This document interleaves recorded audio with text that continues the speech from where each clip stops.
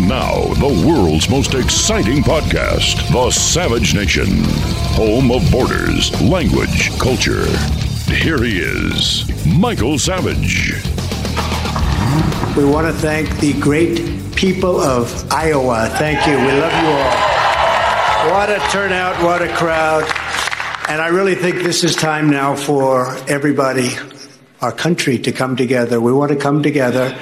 Whether it's Republican or Democrat or liberal or conservative, it would be so nice if we could come together and straighten out the world and straighten out the problems and straighten out all of the death and destruction that we're witnessing. That's practically never been like this. It's just so important, and I want to make that a very big part of our message. We're going to come together. It's going to happen soon, too. It's going to happen soon.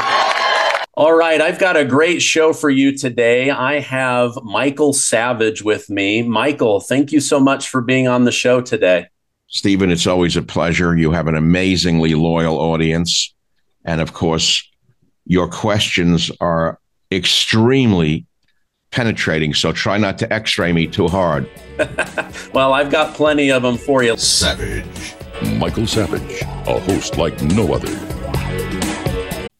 Middle East on the brink, North Korea on the brink, Iran increasing its aggression, elections in Taiwan. Look, there's a lot of global instability as we ourselves plunge into primary season. How have you sheltered your savings and investments from potential major setbacks to the economy? You think it can happen here? It can happen here, but it's not too late to diversify an old IRA or 401k into gold. And Birch Gold Group can help you with that. Birch Gold is the only gold company I trust. As opposed to many other investments, gold thrives in times of uncertainty. It is an important part of diversifying your savings. Now listen, here's how Birch Gold can help make it a part of yours. Birch Gold will help you convert an existing IRA or 401k into a tax-sheltered IRA in gold. And it doesn't cost you a penny out of pocket. You want to learn more? Just text SAVAGE to 989898 for a free info kit. SAVAGE, text it to 989898 and you get a free info kit. It costs you nothing. Just text SAVAGE to 989898.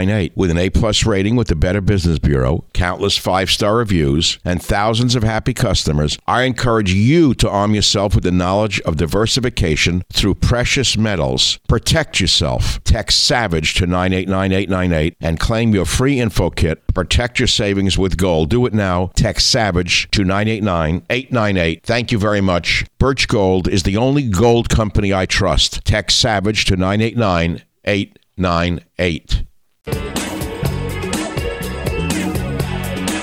You, through your career, have rubbed shoulders with some of the biggest names in politics. What do you think is going to happen? Is Trump going to be the nominee, or are these crazy, ludicrous lawsuits going to keep him from running for president? Stephen, I want to begin by saying when I was a young man in my 20s, there was a president named John F. Kennedy before he was killed. I was a young teacher. And he gave a speech in which he said, ask not what your country can do for you, but what you can do for your country. That one line stood with me my entire life to this very day. He inspired me as a young man. I felt a rigid steel go up my spine saying, wow, I want to be like him. I'm sorry to say, Stephen, I do not see any inspiration in this campaign, which is not to say I would not vote for Donald Trump. I will. I had a big deal to do with his getting elected in 2016. However, this country is so fractured right now, so divided right now, so broken right now. I don't know that any one person can save this nation. I'm looking for somebody to inspire me and the nation, Stephen. I don't see it anywhere. All I see are people attacking the other side. One side says the other side is a devil. The other side says that side's a devil. One side vilifies the other side, then the other side vilifies that side. Where's the leadership, Stephen? I don't have an answer. So I can't say with any degree of certitude or certainty what's going to happen between now and the election. Obviously, the lawsuits are an attempt by the Lilliputians on the left to tie down the giant called Donald Trump. And whether these Lilliputians will succeed is only a matter of whether or not the Supreme Court will step up to the plate at the right time and stop them. And I doubt that the Supreme Court will do that, truthfully, because they've been intimidated by the crazy left. They're attacking Clarence Thomas. They're trying to destroy the Supreme Court's authority in advance of any such ruling. Yeah. Yeah, I've been absolutely shocked. I'm wondering if they're trying to get Clarence Thomas. They're embarrassing him, shaming him because they know he's going to be the linchpin in any case that Trump is able to bring to the Supreme Court. They're now asking him to recuse himself because his wife voted for Donald Trump. Well, how about the greatest Latina in the history of the world, Justice Sotomayor, who apparently became a multimillionaire since she entered the Supreme Court. She was living in, I think, public housing or very inexpensive housing with her mother before she became a justice. Now she's a very wealthy woman. Should she recuse herself as well because of the benefits of having been put on the Supreme Court and these book deals for millions of dollars? People don't buy her books to justify the advance. In essence, book deals of that magnitude generally are bribes from big publishers, in plain English. So why doesn't she recuse herself? So where do you begin and where do you end? I think Clarence Thomas is a great man, a wonderful man. But isn't it ironic that the party of the African-American, the Democrats, are attacking the only African-American on the Supreme Court, Stephen? Yeah. Yeah, it's absolute insanity. Do you think any of this has to do with when Clarence Thomas was being basically reviewed on becoming a justice? He and Joseph Robinette Biden had such bad blood between the two of them. Is any of this payback or revenge between these two men? Well, you raised the point that I can only say I agree with you because you've asked a rhetorical question that answers the question. Apparently, Joe Biden is a very vicious human being, according to all reports, and never forgets his enemies. And to him, Clarence Thomas is an enemy. He also has a racist streak in him that's a mile wide. Look at his early voting record. He was an outright, almost like the Southern Dixie racist in his early days. He changed his stripes in order to appeal to the African-American community who doesn't seem to know his real background. I don't know, maybe he just hates black people. Yeah, well, he only won because Representative Clyburn from South Carolina endorsed him on the promise that he would put a black Supreme Court justice on the bench during his time. So there was definitely some political chess going on because he lost New Hampshire so badly in the first round of the Democrat primaries in 2015. Well, we see where DEI has led the American academic establishment, notably Ms. Gay, the president of Harvard, the very, very, very unqualified professor. First of all, she's not even qualified to be a professor, let alone the president. But they made her that because of DEI, which is, of course, DIE. We all know that. And so you're saying you have to pick someone based on their color? It's so vile to hear that. See, I have a saying that I've repeated for 30-odd years, which is without quality, there could be no equality. So picking people based on race or sexual orientation is anathema to the American way. I think that's disgusting to hear that from Clyburn. But then again, who is Clyburn to begin with? Is he the sharpest pencil in the box, as they say? I mean, this is a man who has lived on the race card. He's a polished Al Sharpton. Let's not put him on a pedestal, please, Stephen. But to say you have to pick someone of color to be on the Supreme Court, irrespective of their qualities? Wow. You know, Stephen, if this DEI stuff keeps up and this obsession with race, sexual orientation, et cetera, the day is going to come that we enter a commercial aircraft and the pilot's door is open, you know, into the cabin, and we look at it and there's a man with glasses and a seeing eye dog sitting in the pilot's seat. And we're supposed to sit down in our seat and dummy up and wait for him to take off the plane and say, there's nothing to worry about. We now have a blind pilot. And we should all feel good because, well, that's DEI or DIE or affirmative action by any other name. Savage. The Savage Nation. It's Savage on Demand. You mentioned that the country is changing and you don't know if it can come back from this. Republicans are finally ready to hold Alejandro Mayorkas accountable for his horrendous job at the border.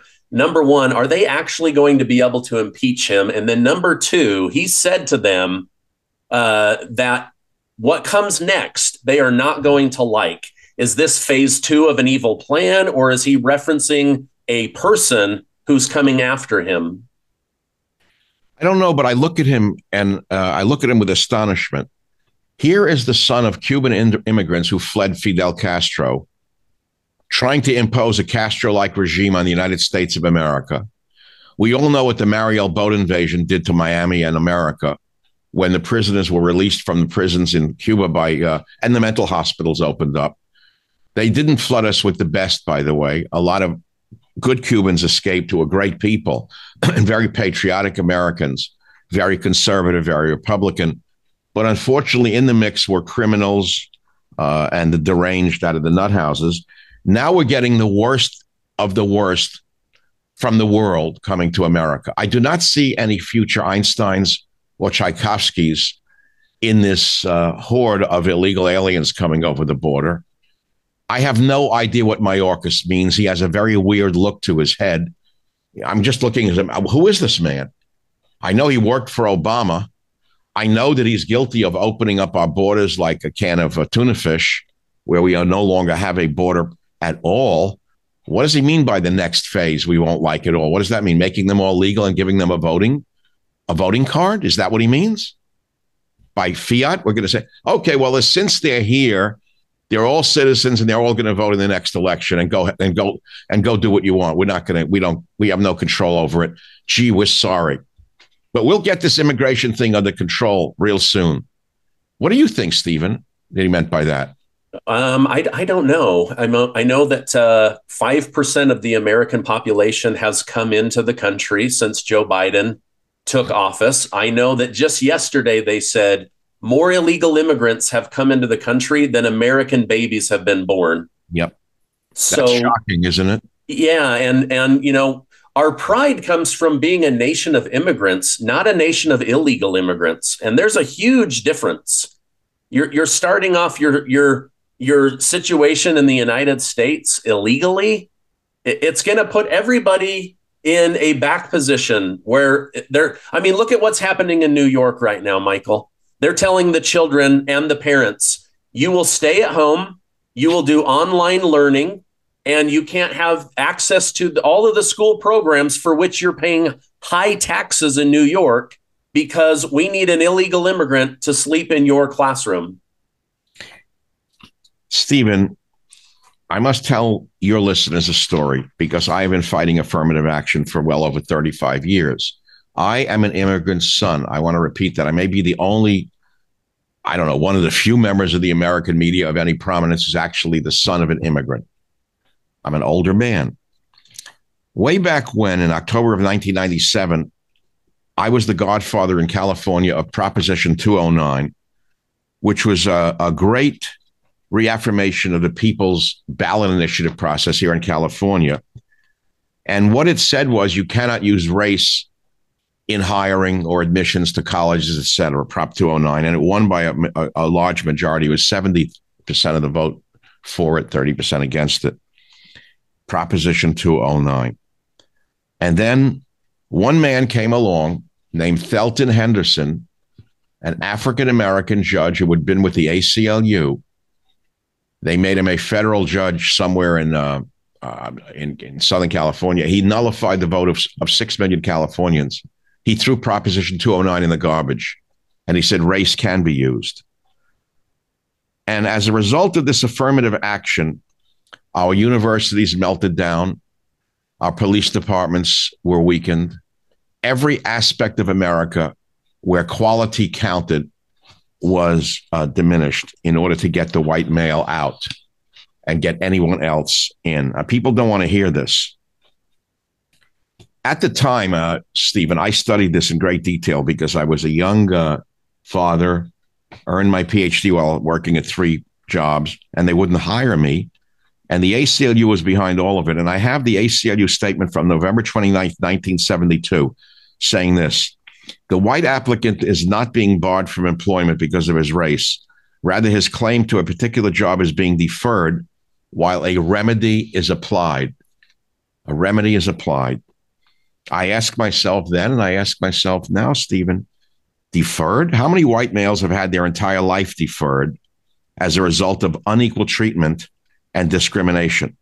How many families have been broken apart by the inequality fostered by this ACLU totalitarian edict? And now we go to the immigration question. They are the driving force in suing states on behalf of these illegal immigrant hordes and mobs. They're one of the driving forces trying to destroy America through this invasion. And so it's being fought in the courts. The border's been broken. There's no border patrol. Biden, for some reason, is using Mayorkas as his front man, a very strange man indeed. And I have no idea what they're liable to do to us next, Stephen. But I think the nation is not at a tipping point. We've passed the tipping point, Stephen. I hate to be a pessimist.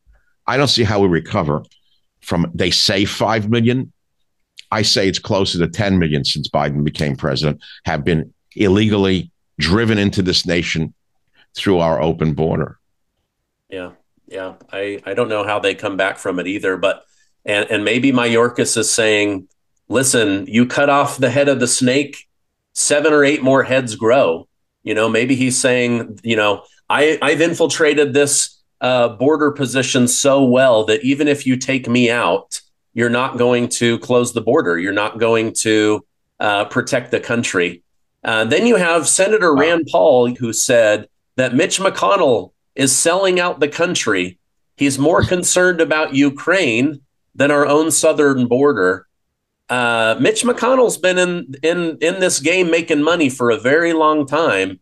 And if I was just to look at his actions, I have to agree with Senator Paul that it does appear he cares more about Ukraine than his own country. 100% true. Mitch McConnell is part of the problem, not part of the solution, to put it in a very mild way. I've called him Moonshine Mitch in a very affectionate way for quite a few years since he's from Kentucky, the Moonshine State. And of course, his wife, we mustn't forget, Miss Eileen Chao, was former transportation secretary under Donald Trump. They've done very well indeed. Mitch McConnell is an open border man. Mitch McConnell is part of the New World Order, the part of the establishment. And we have no idea how deep this, shall I say, corruption runs through the Republican Party as well. We can only imagine it's quite deep. And that the uniparty system, the Democrats or Republicrats, are one and the same, as I have been calling them for years. And so the people don't matter. The vote doesn't matter. So for us to keep focusing on what's going to happen in 24 is almost a charade. It's almost the shadows on the wall, Stephen. I think that the people who are running the country and the world could care less what the people think. Yeah. I hate to be so negative about it. Yeah. No, I these are all things that I'm trying to process as well. I'm sure the listeners are trying to process this as well. I had Vivek Ramaswamy on a couple days ago, and he said he said that he genuinely believes that Nikki Haley is being put forward because she will go do all of the bidding of Wall Street, the military-industrial complex. She is the Joe Biden replacement for having somebody that they can control. What are your thoughts on Nikki Haley? The same for Swamy. I'm not a fan of Swamy. He says all the right things, don't get me wrong, but he's so slick and so fast and so quick and so endless in his one-liners. And if you realize he was originally funded by George Soros, and he says, oh, yes, I was, but it doesn't really matter. Who is he really? He reminds me of a car dealership owner, let's say, somewhere in America that owns a big car dealership. And you go in and buy a new car from him. And when you get it home, you find out that he drained the air conditioner coolant out to resell it somewhere. I don't trust him. I'm sorry, Stephen. I hate to be so graphic. I wouldn't buy a new car from Swamy, let alone a used car. So he's like the kettle what is it? The pot calling the kettle black or something like that, however that phrase goes. Who is he and why should we pay attention to him? He's too slick for me, Stephen. And again, I go back to my original point. Please give me somebody who can inspire me rather than attack other candidates. I don't see any one of them doing it. Who is saying something like, ask not what the country can do for you, but what you can do for your country? Who is anyone saying we must remember a nation is defined by its borders, language, and culture? And if I'm elected, I will make sure that is enacted, that our borders will be secure, our language will become secure, meaning it will be English only, period, everywhere in all governmental agencies, and that our culture will be revered and taught in our schools. Who's telling us that? Nobody. Savage. The Savage Nation. It's savage, uncut, unfiltered, and raw. Okay, you said that you were inspired by JFK. What about RFK Jr.? What are your thoughts on Bobby Kennedy? I don't trust the Kennedy. I'm sorry to sound so negative about him. He says, again, many of the right things, but he's another one who seems to me to be almost like a Ross Perot for this election. I remember Ross Perot was so great. I don't know if you're a younger guy. I do remember him. I mean, we all loved him. I'm going to get under that hood and I'm going to fix that engine that's sputtering and I'm going to tune her up and I'm going to make that engine run right. And that car's going to run again. I loved him. Well, it turned out that summer before the election, I remember I was on vacation in Lake Tahoe. I called Ross Perot. I interviewed him by phone. And I was shocked to find out that he owned a data processing company that he had made his fortune with. I think it was EDT, data it was a huge data corporation. Do you remember that at all? I just remember he was very wealthy from tech stuff. Right. He owned a data processing company. Let's put it at that. Well, as I did research, I found out that Ross Perot's data processing corporation just happened to process all of the data for the United States government for the welfare department. One of his largest contractors was the federal government. So I said, oh, wait a minute now. He wants Clinton to win. If I remember correctly, he was definitely a plant for the Democrats, trying to steal votes away from a conservative by giving us some, key lines that we would take. But, the fish never sees the hook, only the bait. And I think it's the same with Mr. Kennedy. We're only seeing the hook. I mean, we're only seeing the bait, not the hook. Yeah. Again, it's too negative. I know you probably didn't want to hear this, but Stephen, I call them as I see them. You know me by now. I think I'm well known for sort of being a rather cynical guy. No, we appreciate your feedback. What is your feedback on the situation? The Congress comes back together. They say, we're going to vote on whether to hold a sitting president's son in contempt for skipping his subpoena. And then he shows up with a team of lawyers and all hell breaks loose. There's name calling, shouting, talking over each other. It got really, really out of control. Then Marjorie Taylor Greene stands up to talk to Hunter, and he quickly exits the room. What are your thoughts? Was this a giant charade, or was he trying to show that he is really there to answer questions honestly? Well, I'm from Queens, New York, where Donald Trump grew up, just on the other side of Union Turnpike. And we learned something in the 5th grade, that the best defense is a good offense. I don't think Abe Lowell didn't learn that as well in the 1st grade from his mommy or his daddy. Abe Lowell, the lawyer. Did you see those two lawyers sitting around him? One was Abe Lowell, the very famous, high-powered criminal defense attorney, I believe. I don't know who the other guy was. He looked like he was right out of The Godfather or The Sopranos. The intimidating guy on the other side of Hunter Biden. Who was he? I don't even know who he was. He looked like he brought muscle and an attorney in there. But the strategy was the best defense is a good offense. If it was me and I were holding the hearings, I'd slam the gavel down, lock the doors, have the marshals arrest the lawyers and Hunter Biden, and then let them sort it out in prison, because they were in defiance of Congress. That was contempt of Congress for the whole world to see, and Congress folded. Yeah. Wow. I mean, uh, Representative Nancy Mace of South Carolina, she called for him to be arrested right there on the spot. And that's when the Democrats, they started screaming and order, order. They're banging the gavel. And then nobody cared. They distracted away from her comments and her demand, and they got away with it. Well, she was wearing the pants on the Republican side, obviously. The others were sort of transgendered Republicans in the sense that they stand for nothing except show. She actually said the right thing. She called for his arrest. Did she? I missed that part of it. Yeah, she did. She called for his arrest. She also said, I'm the only person who said if Steve Bannon and Peter Navarro aren't going to show up, they also have to pay the price of being in contempt of court. And so she felt like she had authority based on her track record to call for him to be arrested on the spot, but they all folded.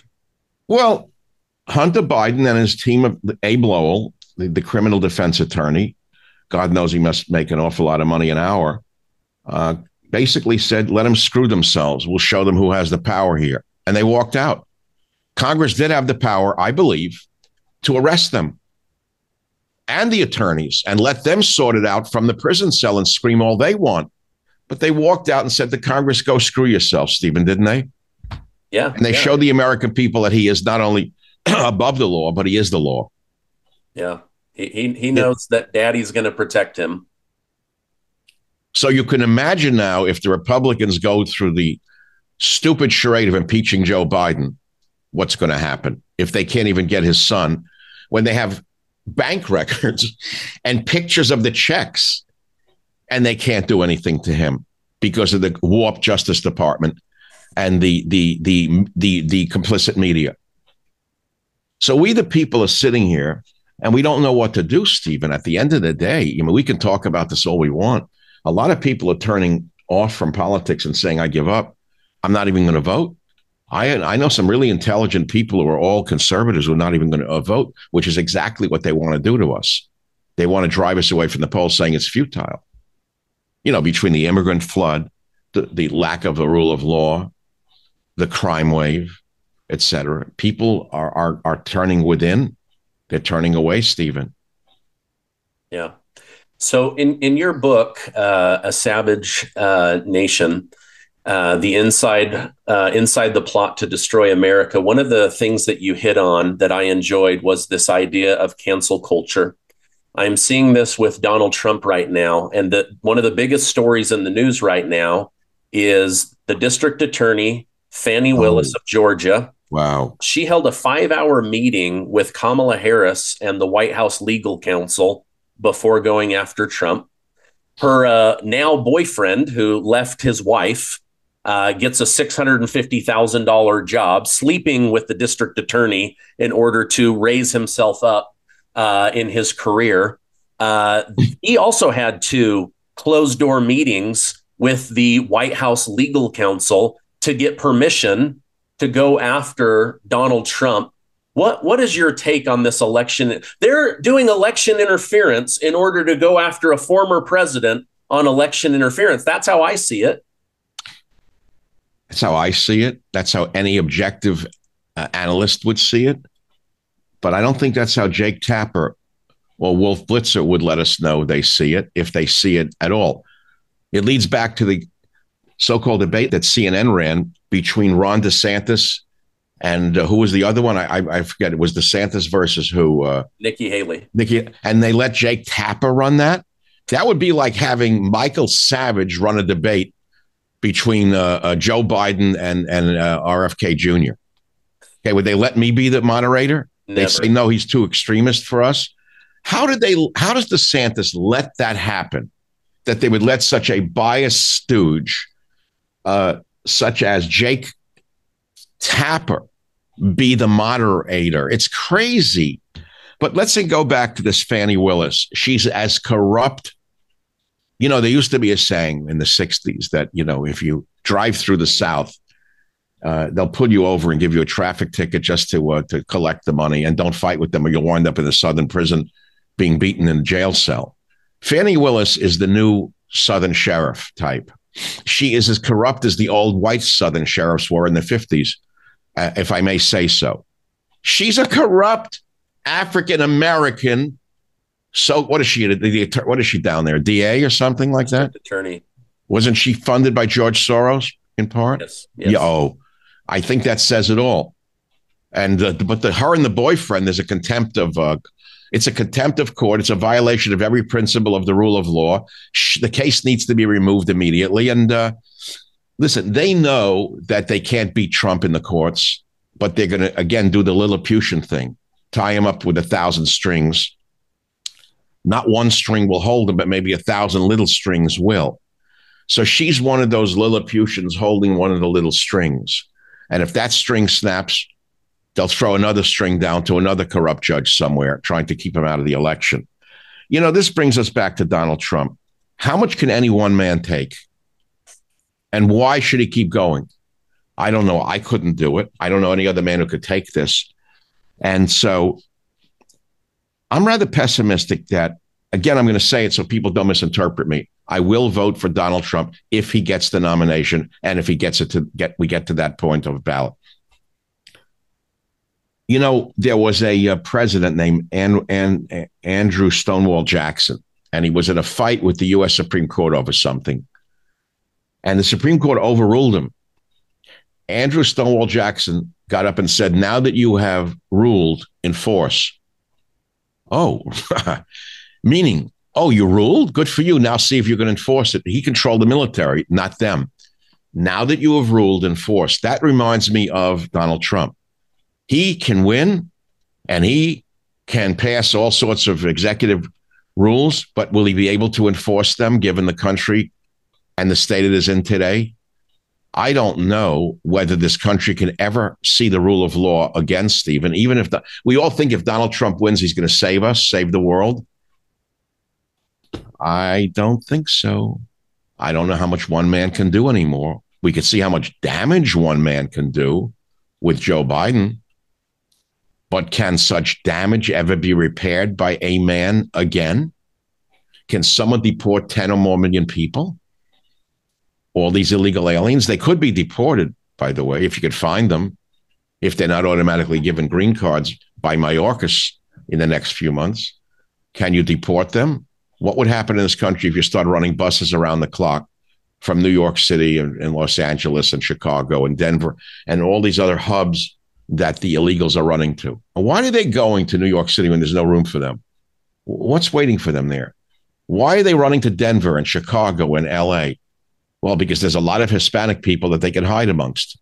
That's the real reason that they're going there. And the benefits are sort of endless. And then they're advised by Catholic Charities, Protestant Family Services, Lutheran Family Services, and other fake religious front groups where to go. They actually tell them where to go. They advise them where to go. And these groups like Catholic Charities receive billions of dollars a year from the federal government to provide social services, not to American citizens, but to illegal aliens. So unfortunately, I'm the man who's seen too much, Stephen. And I'm getting a gigantic headache from seeing too much. Savage. Home of borders, language, culture. The Savage Nation. A savage republic inside the plot to destroy America lays out the threats we face, prepare you for what's next, and offer solutions to save our republic. Please wake up and fight back before it is too late. You can buy it right now on Amazon or on BarnesandNoble.com. A Savage Republic, Inside the Plot to Destroy America by Michael Savage. Thank you for listening. Share it with 5 others. What's the point, for example? Again, we're talking about a lot of topics here. And we're going to talk about the book in a minute. And I know your listeners are going to be interested in it. And I may as well just jump the shark here or jump the gun on it. Why do I call it Inside the Plot to Destroy America? And what's the point of buying a book if things are so hopeless? Because there's a West African proverb that I want to remind your great listeners of, where a man feels hopeless and he can't do a thing. And the West African proverb says, if you think that you can't do anything because you're too small, try to sleep in a small room with 2 mosquitoes. It's a good proverb. Yeah, I get So it. every one of us can make a difference on a local level, on a family level.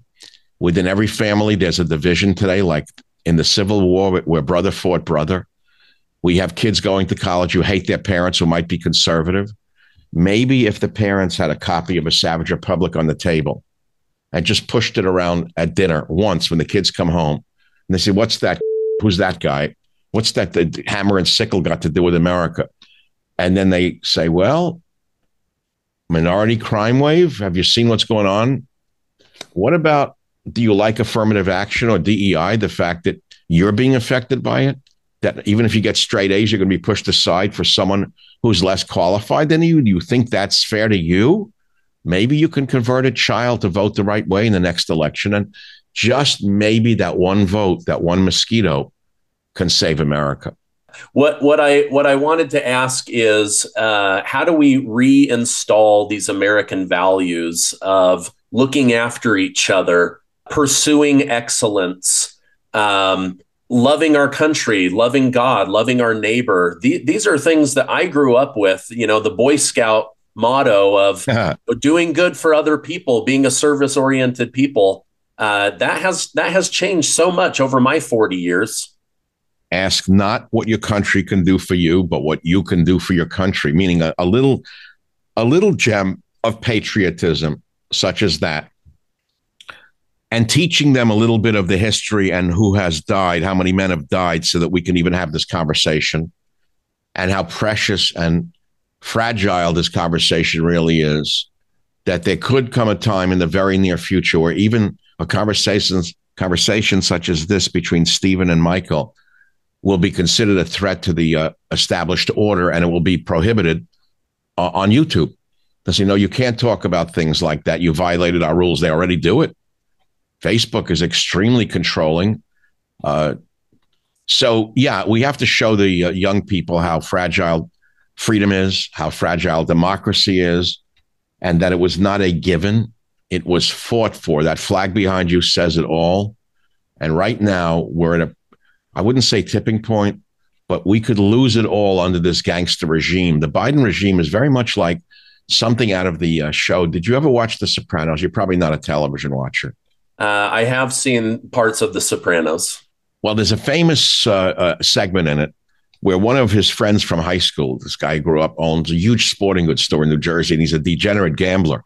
And he comes to Tony, he says, Tony, I really want to get in on that game, that very, very high-rolling game up there. And he says to him, listen, Freddie, whatever his name is, he said, it's a high-powered game. You could lose a lot, and I'm going to collect, even though you're my friend, if you lose. He says, no, I know, Tony. I want to get in the game. Long and short, the guy owns this huge, sporting goods store, and he gets in the game, and he loses tremendous amount of money. What happens is they come to collect the money from him. He doesn't have the money. They become his partner in the sporting goods store. The gang starts living in the back of the store. They're robbing stuff out of the back of the sporting goods store. They're selling things till eventually the sporting goods store is empty and there's nothing left. And they run out his credit line, buying fake airline tickets on his last credit line. That's what the Democrats are doing to the United States. It was called the Staccato Bust Out. The Staccato Bust Out in The Sopranos is emblematic of what Joe Biden is doing to America, along with Mitch McConnell. The Uniparty is busting out America. What's the debt, Stephen? You're a financial expert. 34 trillion. How much? 34 trillion. Oh, well, let me reach in my pocket and contribute a little towards that. So they keep printing, running the credit line up.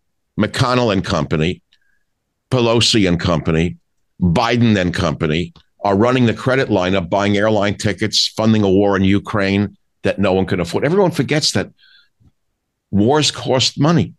Every bullet costs money in a war. You know, I keep on my desk here that I broadcast on a lot of things. And one of the things I keep on the desk, but I don't have it handy, it's here somewhere, is a single bullet. See that bullet? There's no gun here. Well, you get the picture. Here it is. This bullet costs money.